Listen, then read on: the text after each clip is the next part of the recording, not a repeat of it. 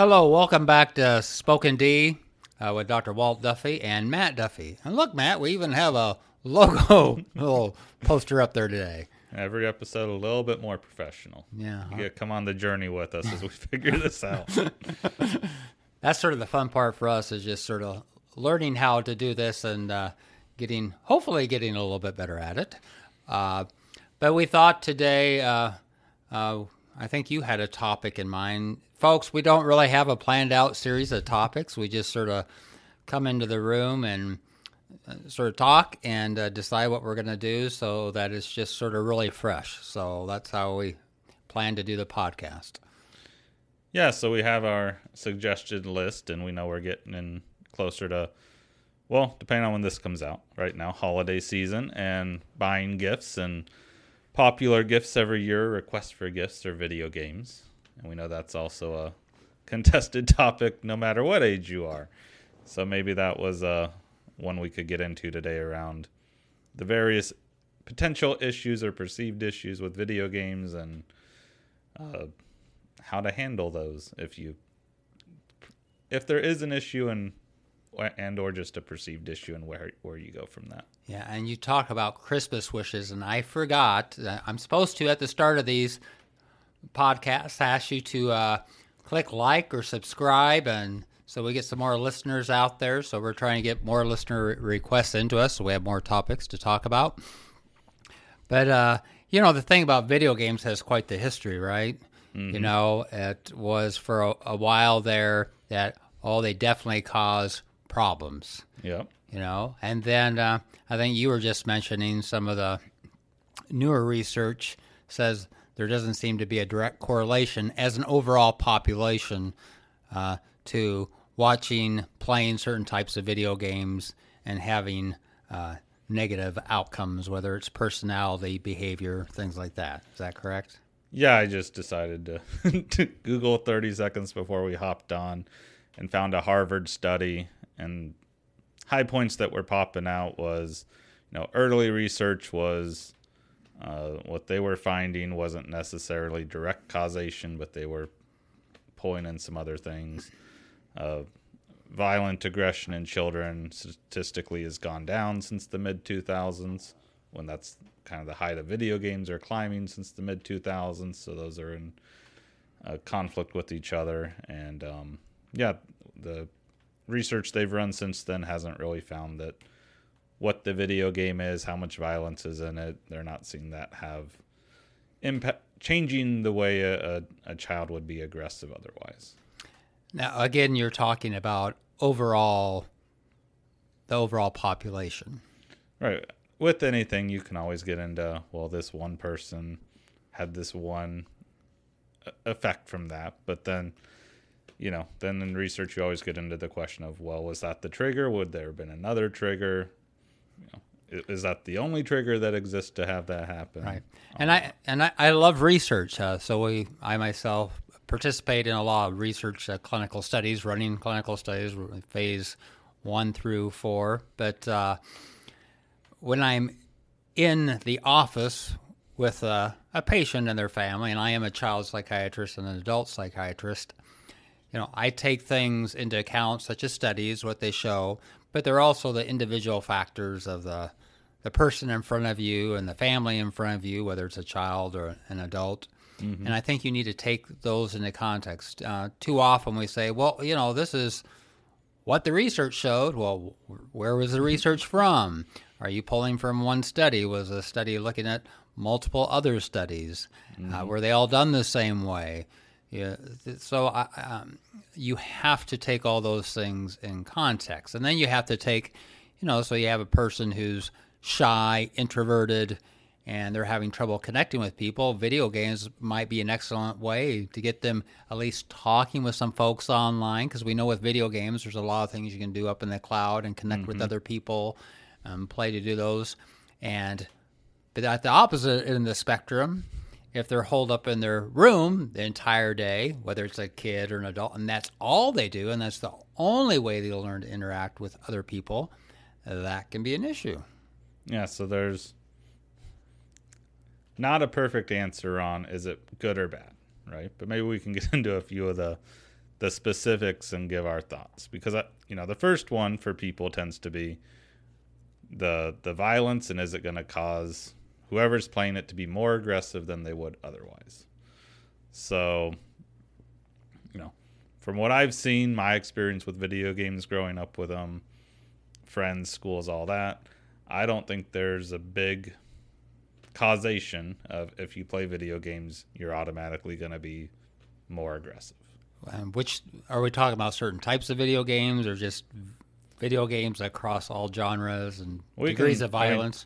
Everything. Of course, people are going to be more concerned with if the video game's violent, is that a causation of violence? So we can focus directly on those, but just video games as a genre, including the war games, the Call of Duties, the Fortnites, the kill someone in the video games. I don't see people who play those being any more violent than people who don't interact with them. Yeah, so the folks that your friends, acquaintances, people know, you have not seen that correlation. Yeah, and I think just looking at general society, I wouldn't say that I've seen a huge shift in society becoming more violent than it was in the 80s before. Now, I'm not a big researcher, right? I don't go compare year by year violent crimes and things. Right. But, my knowledge base, I wouldn't say that there's been a big shift that can be directed at video games coming online. I think the very interesting thing you brought up, because I think this is very prevalent in our society, and something that's, when we start quoting whether statistics or you start looking at any topic, is putting it into it's either good or it's bad. Yep, people like to. And that, yeah. So you have to be in one or the other bucket, and so you're going to have disagreement, right, among people. So it's not like we have some disagreement in the middle. We're either disagreeing about whether it's good or it's bad. Well, yeah, because if you talk video games, right, buying it for your kid, it's usually not are we buying this video game for our child? And one parent's, you're either both saying yes, but if there's an argument, it's because one's in the no boat and one's in the yes boat. Not, well, maybe it's okay for the kid, right? The argument comes when it's one person wants it one way and one person wants it another. And so is there a conversation around that usually of, let's talk about our specific child, not our children, our specific child, how it might impact our specific child and what their own makeup is. What are we dealing with in the current life? Are we dealing with some aggression at home and defiance and those things? And you, Papa, are saying, let's bring in this violent game. You might see where the other person might have a little bit of difficulty with that. We're having problems already. Yep. And now you're saying it's okay to bring other types of violence into the home. Well, now you're going to the singular level, right? Because in that situation, you're not saying, oh, our child's perfectly behaved, but bringing in a video game will cause them to not be perfectly behaved, right? We're saying there's already a problem in existence. Is this going to cause that problem to get worse or not be able to be made progress on? But why it's really important, I think, is you'll read self-help columns or various behavioral columns coming from some, noted person talking about behaviors and whether certain things are good to have or bad to have, but they don't really touch on, are we talking about somebody who really doesn't have any issues, just, the normal child. I hate to use that word because I tell my patients, what is normal, right? But not really having any issues, just the sort of the typical things versus you're really dealing with somebody who has some really depression, anger issues or something like that. And so I think it is important to take into account when you are talking to folks, especially on something like this, that, hey, clarify, what are we talking about? Are we talking about a norm? The population as usual, or are we talking about specific folks? But I think it's important to keep both things in mind. Yeah. So I'm going to push you a little bit on this one. So parents are in the store, right? Tickle the bear, folks. Right? Tickle the bear. Gotta tickle. Debating video games. From your experience as a child psychiatrist, would you say that as a standard, violent video games need to be you need to be concerned just because they're violent? So take the, kid well behaved, not well behaved. Is just the video game being violent going to have a likelihood to cause problems that may not currently exist? So the more specific question is, for me would be, do I specifically ask within every session what video games is your child playing at this time? Or even adults, what video games are in your cabinet or online that you're subscribed to? And that's not just the typical thing I ask all the time. Mm-hmm. So that answers your question. So I do not go in with a preconceived idea that, oh man, if I can find out that they're playing video games, I have my answer. Rip out the video games and problem solved. I do not go in with that in one of my quick tricks to deliver. So it's so you're not bought into the old. Well, I won't say old, but original. Well, you can say old. That's all right. The original thought process that video games are a direct cause of causing more violence in the people who play them. I think what's really just various things are interesting to me as we sort of go along. Let's talk just the video games. The original research was probably done by people who are even a little older, might not had much exposure to video games. Yeah, because the people who are old enough to do the research weren't around when video games were a thing. So, Pong or whatever the ball that goes back and forth. That's was a video game. That's what I had access to. Oh, and Pac-Man. Pac-Man and Pong. That was about it. Minesweeper, maybe. Maybe at the arcade at the bowling alley. Maybe. Oh yeah, it had to be arcade games, not a. No, Pong. Games. You could get. We played it. Yeah, but Pong was first at the arcade at the small town bowling alley. Yeah, and the Pac-Man. Yeah, you could dump a lot of. Sorry, folks, nickels into that machine. So the first violent game that first generation may have been something like Street Fighter then. Because I have to try and think it's things that were on arcade games, not even computer or anything. Yeah, so the thing is, I was never a big video game person. And I think even in your generation, you were not exposed to the type of video games like they have now when you were really young.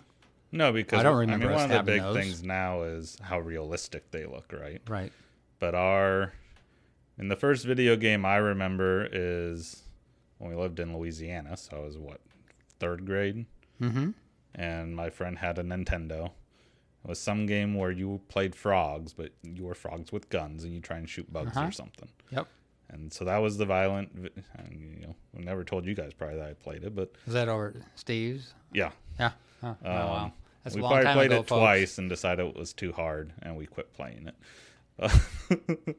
Otherwise, then our first system was the Sega or Sega Genesis, I think, and I don't even remember what games we had on that.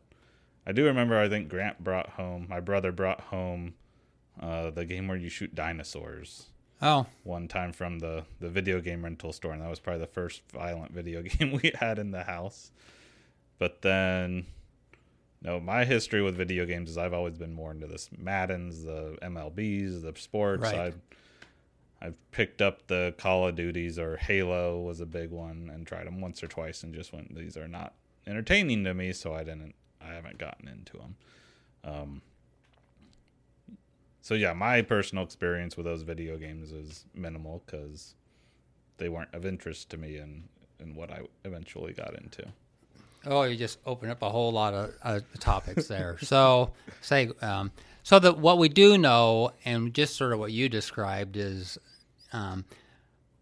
what things that are very positive that video games can do. Mm-hmm. When you talked about the dexterity, you guys became very frustrated with even the frog thing. I remember the Pac-Man and the Pong becoming very frustrating as it got faster and faster, because one of the reasons I think is that was never wired into my brain over the years. Moving something around like that was just very foreign. Mm-hmm. And I believe that kids now who have been playing some of those things, their dexterity is just markedly different. Their visual, spatial ability to move things, for some of them, they're able to really activate that part of their brain. The thing that is to some degree insane to me, right? Because now video games are becoming their own sport, right? Yes, esports. And what separates the people who can play high-level video games is not that different from what separates people that can play high-level athletics. Their processing, whatever they have, no one else has. Because in video games, a lot of it's down to a frame. Right? You have something running 720 frames a second or whatever. They can hit the frame in that second that causes things to happen. Yeah, so there's a lot of people in that 50 to 75%. They can play pretty well, and they can look pretty good against their group. But then you have that top 25%, and then as you get to that top 10%, I mean, you're starting to really slice. Yeah, you're talking moments, I'm forgetting, milliseconds that you're responding, right? You're not responding on a second basis or even a half. It's the second the frame of the screen moves, which is faster than the human eyes can see. So they're predicting, in seconds, hey, in this amount of time I'm going to have to hit this button, but it's that quick that their connection from their brain even goes to their finger to let them know. Right. So it's the difference between like a 1,500 meter swim and a 25 meter freestyle, right? Yeah. I mean, you're talking about tenths, hundreds of seconds that separate people, but that hundreds of seconds over the time course of a game can make a huge difference. Yeah, like the 100-meter dash, right? The winner is in tenths of a second. Yeah. Well, if they go up against the average human being, it's not tenths of a second. So it's not that different from sport, I feel like, where no matter how much you practice, there is a certain segment of the population that has the ability to even get to that level, right? Which is a performance thing and all, but you can't. Well, that gets into maybe we'll go into this topic in the future, but probably a lot of those people are on Adderall and think because they say it's performance enhancing when you have to process on that that level, which is like then steroids in sports, right? Taking other substances, how does that help? But yeah, going back into the kids for a moment, because then we could talk adults, because there are people like the Kyler Murray story lately that's gone around with video games. But there are some positives, right? I think I won't say consensus yet, but a growing agreement is that video games are at least better than watching TV. Yeah, it's an act. I think this is coming out whether you talk about neurocognition, memory. We know that now you can grow new neurons, the whole concept of neurogenesis. You can activate those networks. That's some the neuroplasticity. TV watching is a very passive, or we should say even streaming on your computer, Netflix. Those are very passive ways to use your brain. But when you do a video game, for the most part, you are having to activate and you're participating with what you're working You're participating a lot of times. So the ones I've heard is you're participating, you're problem solving. A lot of times now you're group problem solving. So you're also communicating. So you have to build in this social interaction in addition to working your brain out from can I solve problems. And to get through levels, you have to learn. You have to and learn. Remember. Yeah. And then you're constantly pushing yourself to be better a lot of times. You have the competitive aspect in a lot of these games that especially the males, are seeking out, right? What's an outlet for my competitive expression? That could be punching someone, or it could be punching someone in a video game sometimes. So mentioning earlier, it'd be interesting if maybe violence as kids have gone down because you no longer have to physically punch them. You can get on a video game and box it out. Well, I think we're going to have to wrap up this first part, but obviously we have more to talk about. We've talked about video games and that maybe they're an okay thing for the majority of folks. But you just brought up a very interesting thing, I think, to segue to for the next part of this discussion, and that is, can video games be used to do emotional processing for an individual? So thank you all for joining us, and be sure to hit like or subscribe, and we'll see you for part 2 next time.